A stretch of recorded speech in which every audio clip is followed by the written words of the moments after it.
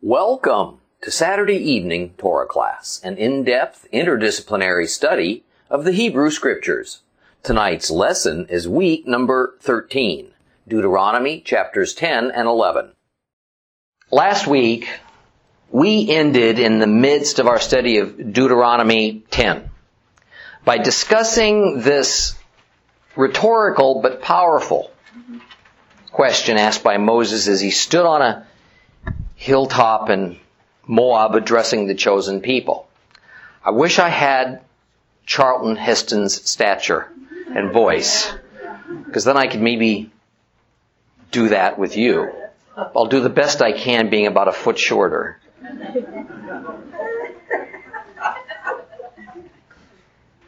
Moses looked at the people, that sea of Hebrew people below him, and he says, "And now, Israel, what does Jehovah your God demand of you?"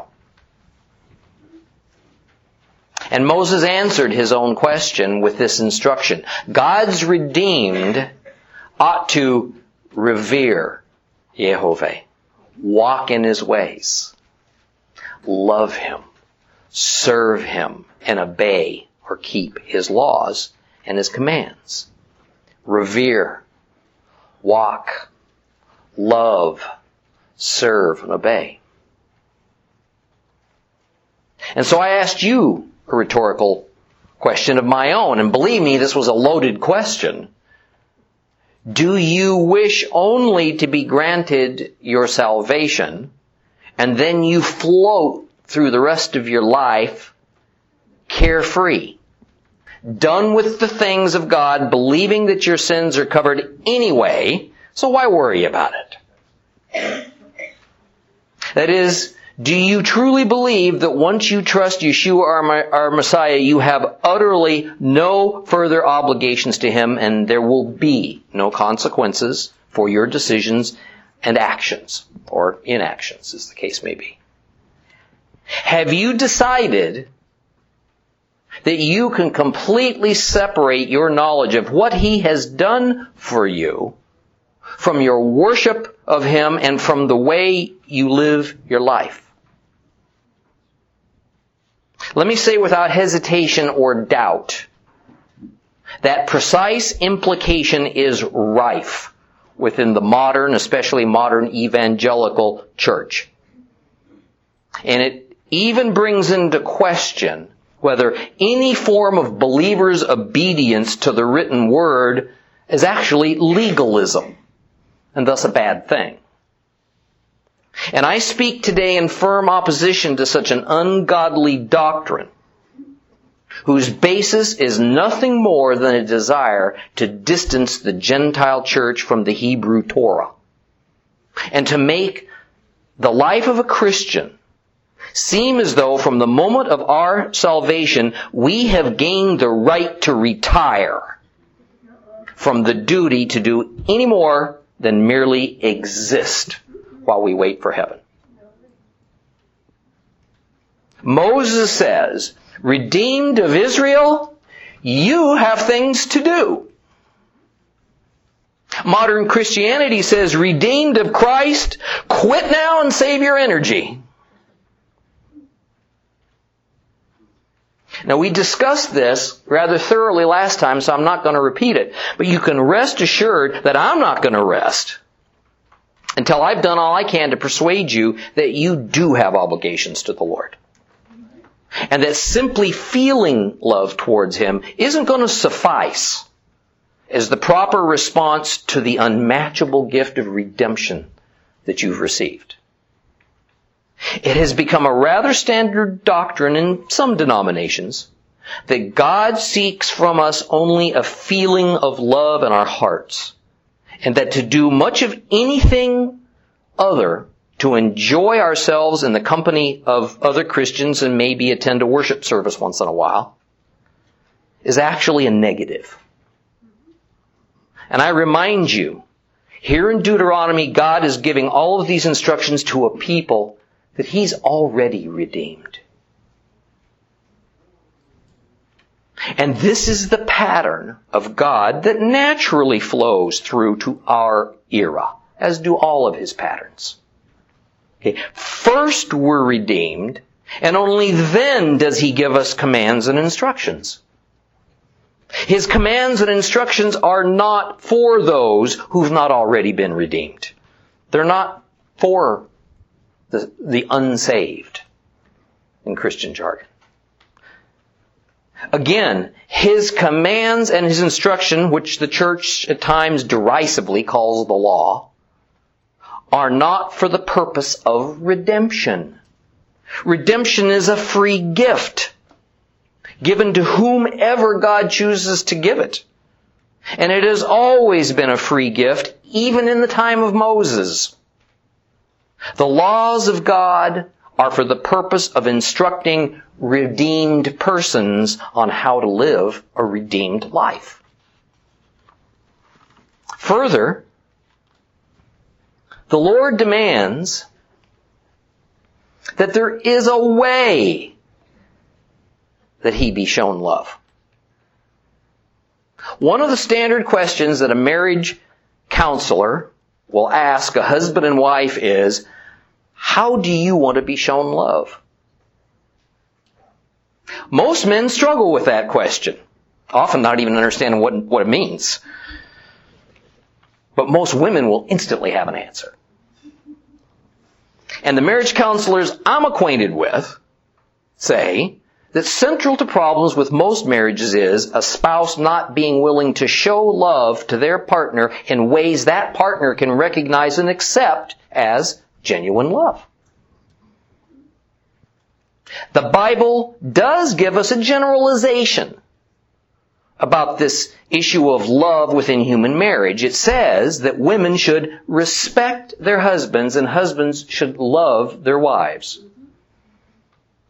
God's Word explains that a wife submitting to her husband is how she shows him respect, which is what equates to love for a man. Alternately, a husband shows his wife the love she seeks by putting her above himself, by demonstrating that he would give up his own life to protect her if needs be, and by being kind and gentle and cognizant of her needs and concerns. Now again, this is of course a generality, but I think I've not run across a married couple that wouldn't agree with that basic premise. Now of course as individuals, we each have specific things that indicate love to us. For women, often it's simply her husband saying, I love you, verbally, on a fairly regular basis. For others, it might be a surprise remembrance, like a bunch of flowers or an unexpected gift. For a man, it may be as simple as a wife fixing meals for him that she knows are his favorites. Or she does a great job raising their children and caring for their home. Or regularly, she seeks his advice, maybe even his permission on matters that even he doesn't necessarily believe he ought to be the one who decides. But it shows him respect, and that equals love to a man. But here's the thing. For the woman who craves to hear, I love you, but has a husband that simply cannot or will not say it, she's just not being loved in a way she understands as love. I don't care about all the other stuff. And while that certainly doesn't mean that marriage is going to fail, the relationship, equally as certain, is not going to be as fulfilling as it could be or it's intended to be. So, it's the same way in our relationship with God. He has unequivocally told us in the plainest terms how He wants to be shown love. He says that for Him, love begins with obedience to His laws and His commands. He says that to revere Him, to walk in His ways, to serve Him faithfully, and to obey Him, that is love to Him. Can we not revere Him? not walk in His ways, not serve Him, and not be obedient to Him, and still love Him to some degree? Perhaps from our side of the equation, but not from His. What kind of relationship does that say we have with the Lord if we're insisting we love Him, but He says, no, you don't? Let's reread the last few verses of Deuteronomy chapter 10.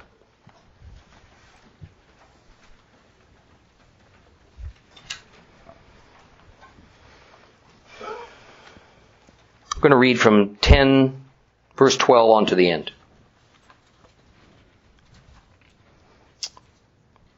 So now, Israel, all that Adonai your God asks from you is to fear Adonai your God, follow His ways, love Him, serve Adonai your God with all of your heart and your being. Obey for your own good the mitzvot, the commands and regulations of Adonai, which I'm giving you today. See, the sky, the heaven beyond the sky, the earth, everything on it, all belong to Adonai your God. Only Adonai took enough pleasure in your ancestors to love them and choose their descendants after them, yourselves, above all peoples as He still does today. Therefore, circumcise the foreskin of your heart. Don't be stiff-necked any longer. For Adonai your God is God of gods and Lord of lords, the great, mighty, and awesome God who has no favorites and accepts no bribes. He secures justice for the orphan and the widow. He loves the foreigner, giving him food and clothing. Therefore, you are to love the foreigner, since you were foreigners in the land of Egypt. You're to fear Adonai your God, serve Him, cling to Him, swear by His name. He is your praise. He is your God, who has done for you these great and awesome things which you have seen with your own eyes. Your ancestors went down into Egypt with only 70 people. But now Adonai your God has made your numbers as many as the stars in the sky.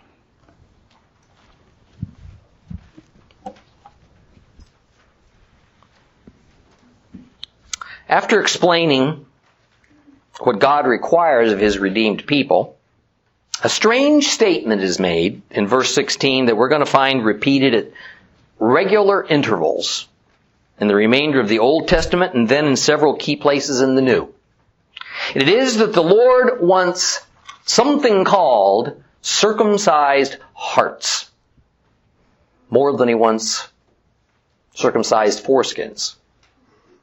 Now remember, cross out the word heart due to what heart means to us in the 21st century. And instead insert the word mind. Right? Because that's what heart meant to the people of the Bible era. So this is saying to us, circumcise our wills, our thoughts, and our mental processes. The illustration is that to circumcise the foreskin of your heart means to remove that protective, even impenetrable covering on your mind and on your decisions that keeps God from entering in. It means to stop being hard-headed and thus blocking the Word of God from taking roots in your thoughts. But it's also a dualism. That is, in addition to what I've just explained that it illustrates, it is also explaining that while the circumcision of the flesh is indeed the God-ordained sign of the Abrahamic covenant to be worn by all Hebrew males, a circumcised heart, circumcised mind, should be the inward spiritual companion of that outward fleshly operation. Paul says the same thing some 1,400 years after Moses first said it. In fact, Paul says that a fleshly circumcision without the accompanying change of mind that moves us towards harmony with God is eternally worthless. Further, that since the advent of Messiah, one does not need a fleshly circumcision in order to demonstrate or achieve the circumcision of the heart. Therefore, in typical Hebrew style, a literary couplet is written because the next words are, so don't be a stiff-necked people. Stiff-necked just means stubborn, unresponsive. That is, Moses is saying to Israel that by allowing your heart to be circumcised by the Holy Spirit, you'll no longer be a hard-headed person. Therefore, God's people, do not be a nation of stubborn people because you have refused the circumcision of your mind by the Lord. Now, I need you to hear this, please. Your faith in Christ does not necessarily equal a circumcised heart. Your redemption, meaning you have faith that Yeshua died for your sins, doesn't necessarily mean you've had that change of mind. That only comes by means of an act of God through the Holy Spirit. By making your mind responsive to Him. Listen to this passage from the book of Hebrews. The book of Acts. Acts 8:14. When the emissaries in Jerusalem heard that Shomron, Samaria, had received the word of God, they sent them Kepha and Yochanan, Peter and John, who had come down and prayed for them that they might receive the Ruach HaKodesh, the Holy Spirit. For until then, He had not come upon any of them. They had only been immersed into the name of the Lord Yeshua. Then, as Peter and John placed their hands on them, they received the Holy Spirit. See, the Israelites were a redeemed people the instant of the Passover in Egypt. At that moment, they were redeemed. But they hadn't yet received God's laws and commands, and they didn't yet have circumcised hearts. Thus they did great sins out in the wilderness, with thousands of them dying, and God determining more than once to exterminate them all, saved only by Moses' arbitration on their behalf with God. And as believers, we are indeed redeemed the moment we have that simplest faith that Jesus is Lord. However, just as the Israelites needed circumcised minds brought about by an act of God so that they were capable of being obedient to Him, so do we. Now Moses continues with his argument as to why Israel should be obedient and pay attention to Yehovah, and it is that God is the greatest of all beings. He uses words that were well understood for that day. Lord of lords, God of gods. Now this language sounds kind of like acknowledgement of multiple gods, with one God, Yehovah, higher than the other gods, even though it's actually a statement of monotheism, is what it is. But common language of the day, within the common understanding of the day, is what is needed and used to get a point across. And that's the sense of it here. Okay. But Yehovah is a very unique God who doesn't take bribes, which was customary for those times. And His justice insists that the Israelite widows and orphans be tenderly cared for by all of Israelite society. Even more, God loves those who aren't even part of Israel. And therefore, the stranger, the resident alien that lives among Israel, the ger in Hebrew, must also have food and clothing provided if they have no means to obtain it due to poverty or circumstance. Because God is no respecter of individuals, He's not even impressed with aristocrats. He wants equal justice for all. Okay. Therefore, as the Lord's earthly representatives, Israel is to love the ger in order to show them that the God of Israel loves the ger. Now, this should all sound pretty familiar to us, as these are, of course, exactly the same principles that Jesus taught. And it also explains why the Lord made a way for non-Hebrews, Gentiles, to be redeemed. He loves all humanity, not just those born to a certain tribe or nation. Yet it is indeed only by means of divine covenants made with a certain people, spawned by Jacob, that foreigners can be redeemed. We don't get a separate Gentile covenant, and we also don't get a European Messiah.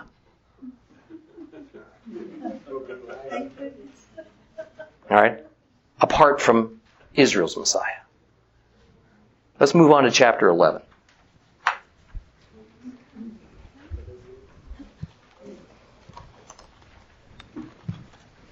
Page 209 in your Complete Jewish Bible. Therefore you are to love Adonai your God and always obey His commissions, regulations, rulings, and mitzvot, commands. Today it is you I am addressing, not your children, who haven't known or experienced that discipline of Adonai your God, His greatness, His strong hand, His outstretched arms, His signs, His actions which He did in Egypt, to Pharaoh, the king of Egypt, and to his entire country. They didn't experience what He did to Egypt's army and horses and chariots, and how Adonai overwhelmed them with the water of the Sea of Suf as they were pursuing you, so that they remain destroyed to this day. They didn't experience what He kept doing for you in the desert until you arrived at this place, or what He did to Dathan and Abiram, the sons of Eliav, the descendant of Reuben. How the earth opened its mouth and swallowed them up along with their households, tents, every living thing in their company, there in front of all Israel. But you have seen with your own eyes all these great deeds of Adonai. Therefore, you are to keep every command I'm giving you today, so that you will be strong enough to go in and take possession of the land you are crossing over to conquer, and so that you will live long in the land of Adonai, the land that Adonai swore to give to your ancestors and their descendants, a land flowing with milk and honey.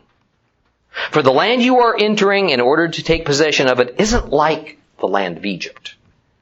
There, you would sow your seed, and then you had to use your feet to operate its irrigation system as in a vegetable garden. But the land you are crossing over to take possession of is a land of hills and valleys, which soaks up water when rain falls from the sky. It's a land Adonai your God cares for. The eyes of Adonai your God are always on it, from the beginning of the year to the end of the year. So if you listen carefully to my commands, which I'm giving you today, to love Adonai your God, to serve Him with all of your heart and all of your being, then I will give your land its rain at the right seasons, including the early fall rains and the late spring rains, so that you can gather in your wheat and new wine and olive oil, and I will give your fields grass for your livestock, with the result that you will eat and be satisfied. But be careful not to let yourselves be seduced, so that you turn aside and serve other gods and worship them. If you do, the anger of Adonai will blaze up against you. He'll shut up the sky. There'll be no more rain. The ground will not yield its produce. You will quickly pass away from the good land Adonai is giving you. Therefore, you are to store up these words of mine in your heart, in all your being. Tie them on your hand as a sign. Put them at the front of a headband around your forehead. Teach them carefully to your children, talking about them when you sit at home, when you're traveling on the road, when you lie down, and when you get up. Write them on the door frames of your house, on your gates, so that you and your children will live long in the land Adonai swore to your ancestors that He would give them, for as long as there is sky above the earth. For if you will take care to obey all these mitzvot I'm giving you, to do them,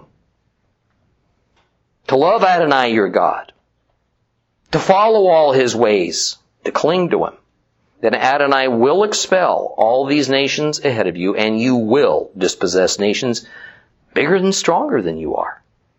Wherever the sole of your feet step will be yours. Your territory will extend from the desert to the Lebanon, from the river, the Euphrates River, to the western sea. No one will be able to withstand you. Adonai, your God, will place the fear and dread of you on all the land you step on, just as he told you. See, I'm setting before you today a blessing and a curse. The blessing, if you listen to the commands of Adonai, your God, that I'm giving to you today. The curse, if you don't listen to the commands of Adonai, your God, but you turn aside from the way I'm ordering you today and you follow other gods that you haven't known. When Adonai, your God, brings you into the land you are entering in order to take possession of it, you are to put the blessing on Mount Gerizim, the curse on Mount Ebal. Both are west of the Jordan, in the direction of the sunset, in the land of the Canaanites, living in the Arabah, across from Gilgal, near the pistachio trees of Moreh. For you are to cross the Jordan to enter and take possession of the land Adonai, your God, is giving to you. You're to own it, live in it. You're to take care to follow all the laws and the rulings I'm setting before you today.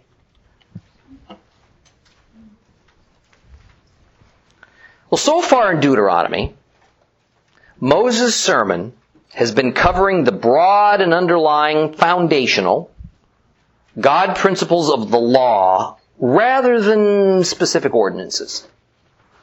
Now, he's reviewed Israel's history, God's gracious election of them to be his set-apart people, what happened to them out in the wilderness and how the Lord cared for them, what their attitude should be about the proposition that he's just set before them.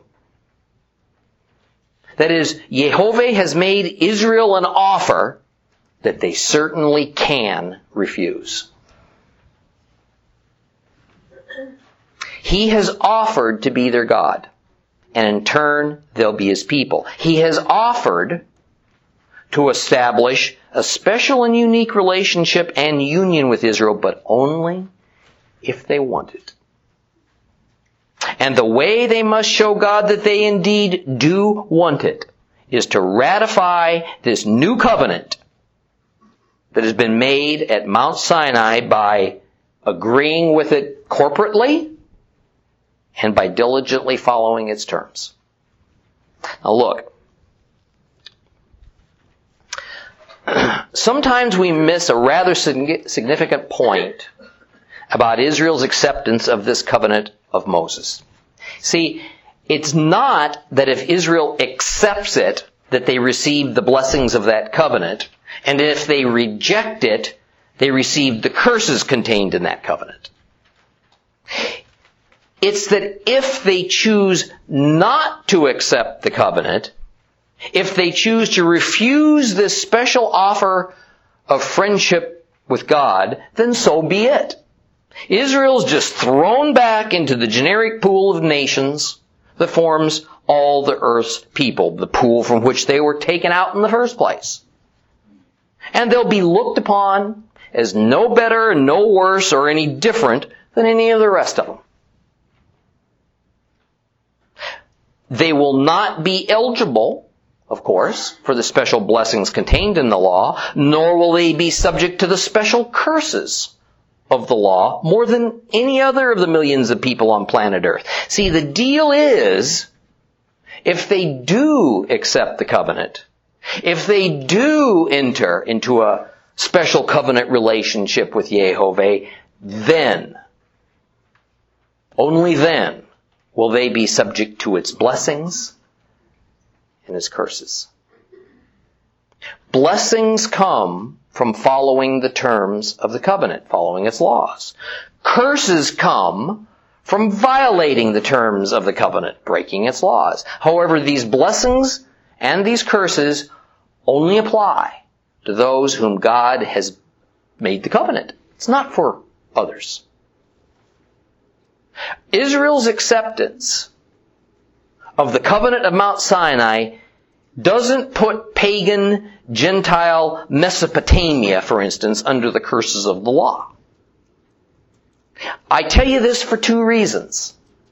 First, because it's a common misconception that those not under the covenant therefore suffer the curses of the law, and those who are under it automatically receive the blessings.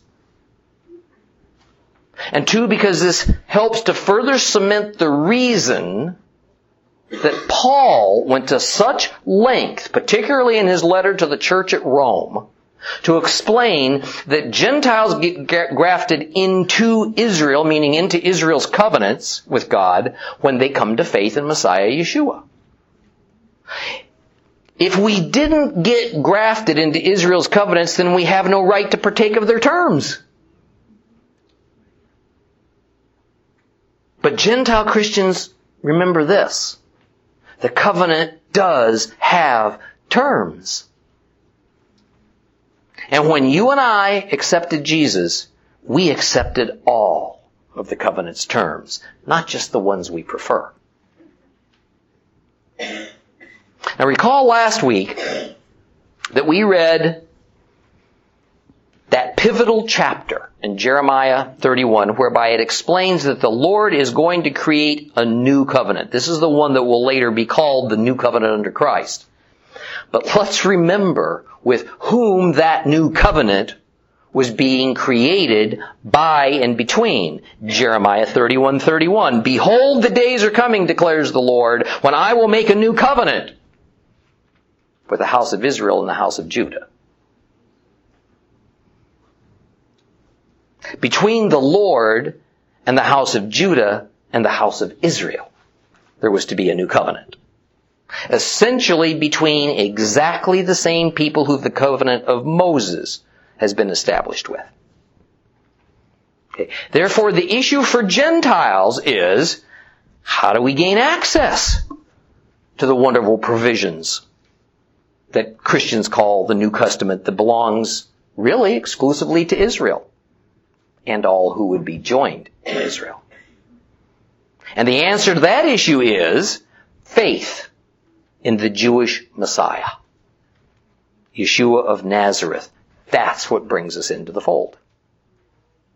That is the one and only entry ticket allowed and needed for joining into the redemption provided by Israel's covenants.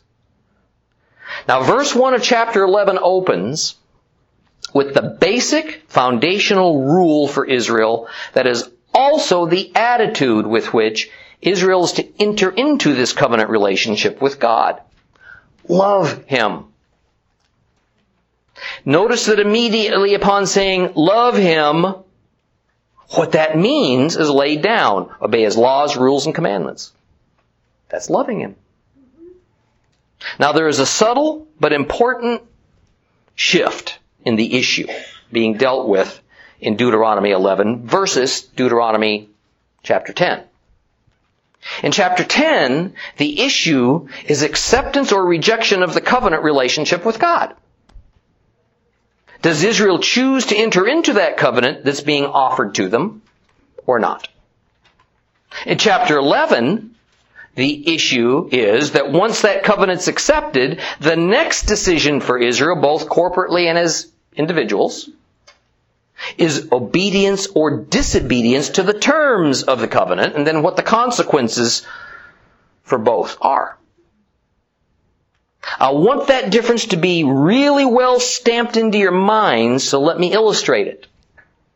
If you want to purchase a home, and you find one you like, and a contract is drawn up, you look that contract over, see what the provisions and the terms that the seller demands, and you make a decision as to whether you want to enter into that contract or not.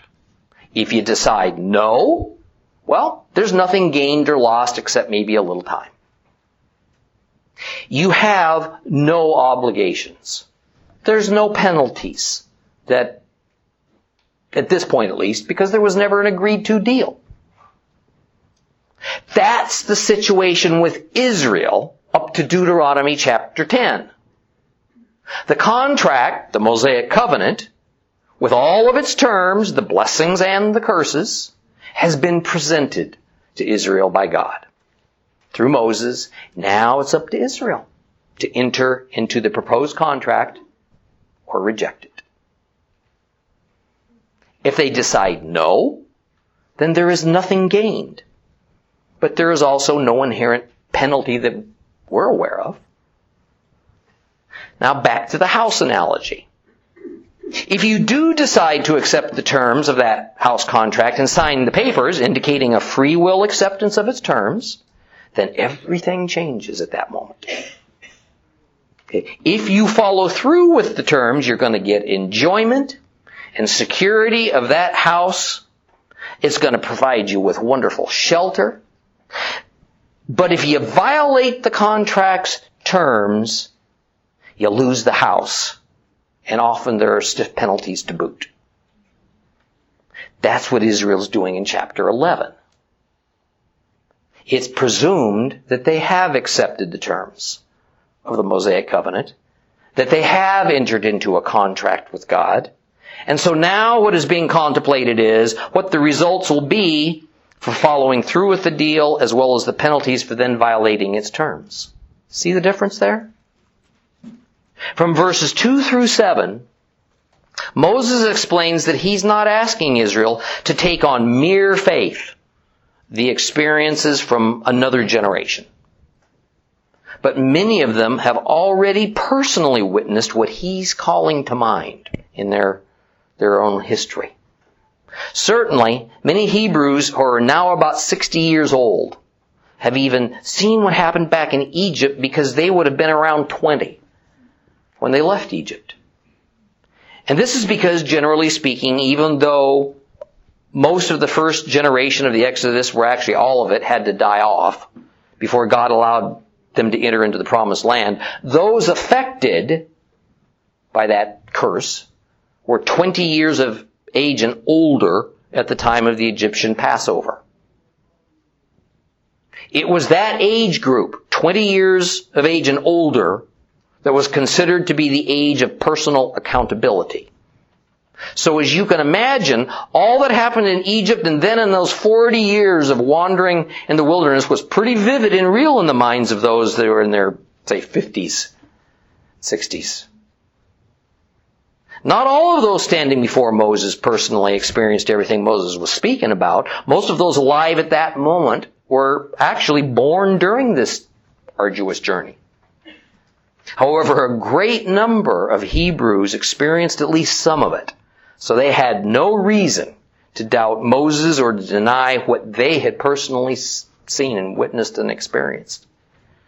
Therefore, Moses says in verse 8, if you want to experience the blessings of what the Lord has waiting for you in Canaan, then obey God's commands. The bottom line, that you were born as Hebrews is not sufficient for you to be blessed by the good things of the land. Rather, you must also be obedient to the covenant you have just agreed to accept. Obedience was the key to everything that lay ahead for Israel. The next several verses seem straightforward, but there's some interesting insights that you might appreciate. Kind of add to their impact, I think. The land of Egypt and the land of Canaan are here compared and contrasted. And Moses says that Canaan is not at all like Egypt. Because back in Egypt, you had to work to get water to your fields. But in Canaan, God would just water your fields for you. Egypt was a relatively flat land. But Canaan is generally hilly with those resulting valleys. Egypt was like any other land on earth in that when it became pretty much whatever its inhabitants made of it. But Canaan, says the Lord, in verse 12, He looks after and tends. Now let me share something with you that can be maybe a little bit hard to understand. In verse 10, the complete Jewish Bible says that there, Egypt, you would sow your seed and you had to use your feet. Okay.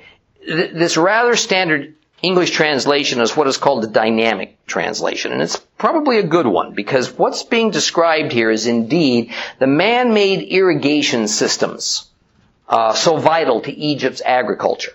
A system of canals and reservoirs, channels were built to water the fields, using the water from the Nile, which was essentially Egypt's only sustainable source of water.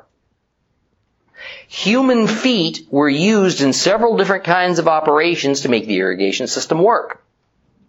They used in some cases a kind of water wheel, which was usually human-powered.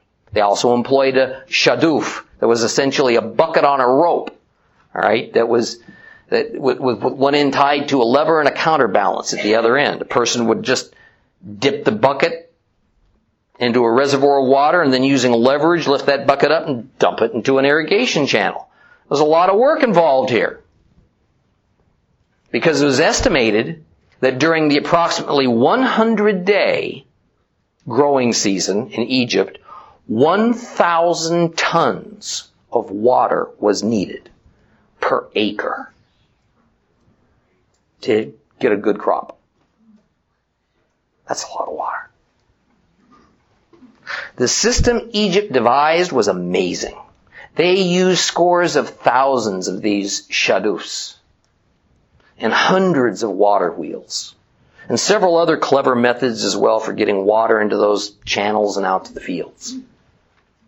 Now, don't confuse this process, by the way, with the natural yearly overflow of the Nile, what they call the inundation, right, during the flooding season, that didn't so much water the land as it provided rich nutrients, all right, contained in the silt to fertilize the fields before they were ever planted. Now, also understand that Egypt was and remains, for the most part, a desert. All right, practically no rainfall occurs there at all. Okay, the waters of the Nile come from deep within another area of Africa, way upstream, all right, from melting mountain snowpacks. Egypt simply benefits from the river's flow.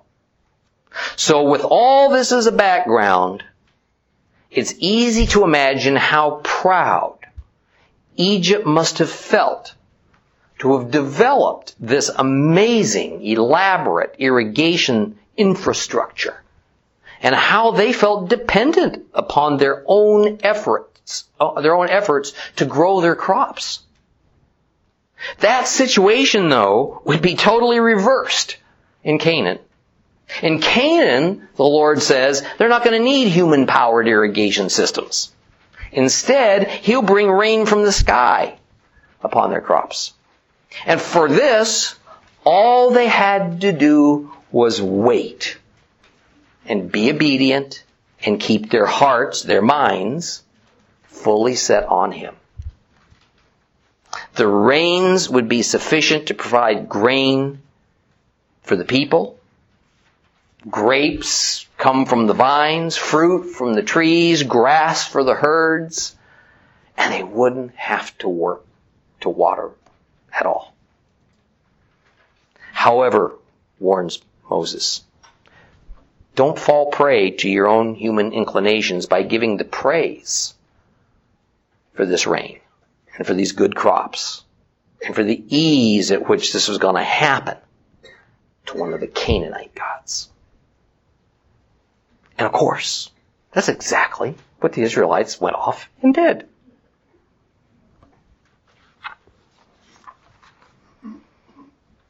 The temptation to misdirect their gratitude would have been great, because they were going to live among a people who had long ago cleared that land, added fertilizers, made stone fences to both pen in the animals and keep them out of the crops.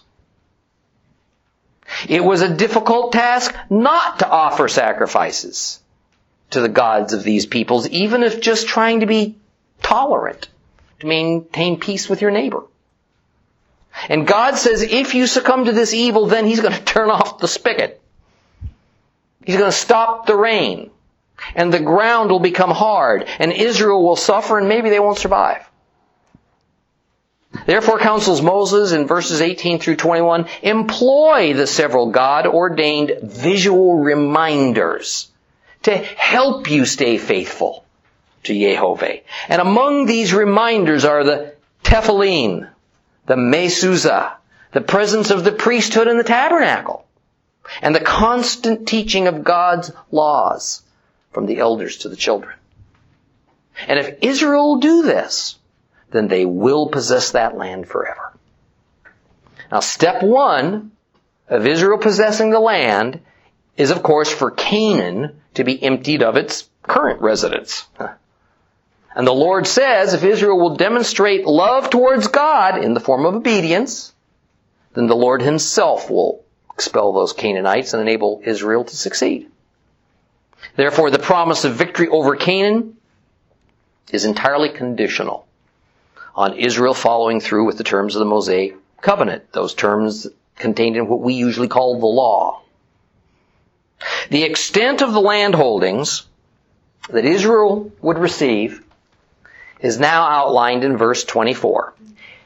And only during King David's time did Israel ever possess anything close to this wide range of territory. Take a look how far up to this went. You notice what we see up here? The Euphrates River that runs through Iraq today. The land all the way up here. You see here Hamath? Where's Hamath today? Huh?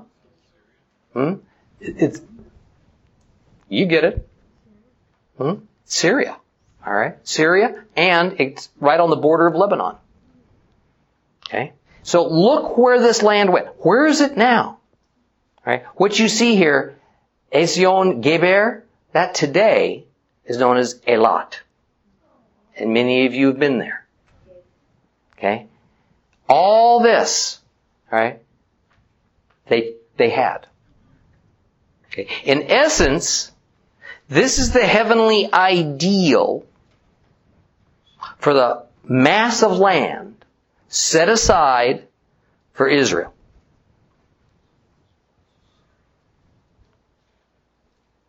So before we enter chapter 12, that begins to enumerate the individual laws and rules and what they mean, from verse 26 to the end of this current chapter speaks of the moment of decision for Israel. Now the decision to accept the covenant is foregone. It's done. What is meant here by curse and blessing is that the covenant that they have accepted contains both. So, Israel must decide to abide by what they have agreed to, or they're going to experience God's severity. And the first thing God enjoins Israel from doing is bowing down to the gods of the Canaanites. However, in verses 29 through 30, a different agenda is discussed. It is that once they enter into the land with Joshua in the lead, they are to have a ceremony that reaffirms the Mosaic covenant to which they had agreed about a year after leaving Egypt. And now in Deuteronomy chapter 27, this topic is taken up in more detail. And when we get there, we'll look at it closely. And again, in the book of Joshua, in 8, verse 35, we will actually see this ceremony of reaffirmation occurring. Now, why was a renewal, a reconfirmation necessary? You know, it's interesting that this one that they'll do after they get into the land will be the third time that the Mosaic covenant has been ratified. The first time was at Mount Sinai. The second is what we've just covered here, the last couple chapters of Deuteronomy, in the land, while they were in the land of Moab. And then this third time will be after Israel has entered the promised land. At least one theory about the reason for this series of reaffirmations is that it was customary of most covenants and treaties of that era. In other words, when a leader with whom a treaty was made died, then the new leader had to revalidate that covenant, and this was accomplished with a ceremony. Moses died after the second agreement to affirm the covenant, and so with Joshua as the new leader of Israel, The third affirmation was required, at least in the eyes of Middle Eastern people of that era. But again, in the eyes of the people, it also probably had to do with leaving behind the spiritual authority of one territory and entering into a spiritual sphere of influence of another territory. That is, as Israel left Mount Sinai, the dwelling place of Jehovah, and entered into Moab, where another god was thought to rule, it would have been customary to reaffirm a treaty with the spiritual authority over that land. Recall, as we've discussed on numerous occasions, that the ancients thought that various gods controlled various parcels of land. So, since it was a basic necessity of all treaties that a vow was made, and that a vow by definition meant invoking the name of a god, and the name of the god invoked had to be the one who was in charge of the territory where the treaty was made, all right, then you take all that into circumstance and you understand why they need these reaffirmations every time they moved.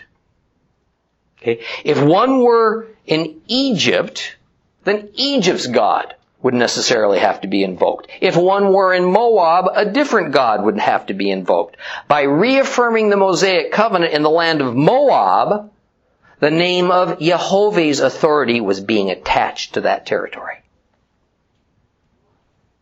By reaffirming the covenant yet again in Canaan, Jehovah's authority was being extended to that territory. Again, this is in the minds of the people. It's not a spiritual reality. Now, it's interesting as well that the place where this covenant reaffirmation took place was defined as Mount Gerizim and, of course, Mount Ebal. All right. The road to Shechem cuts in between them. Okay? And with Gerizim to the south of the road, Ebal to the north.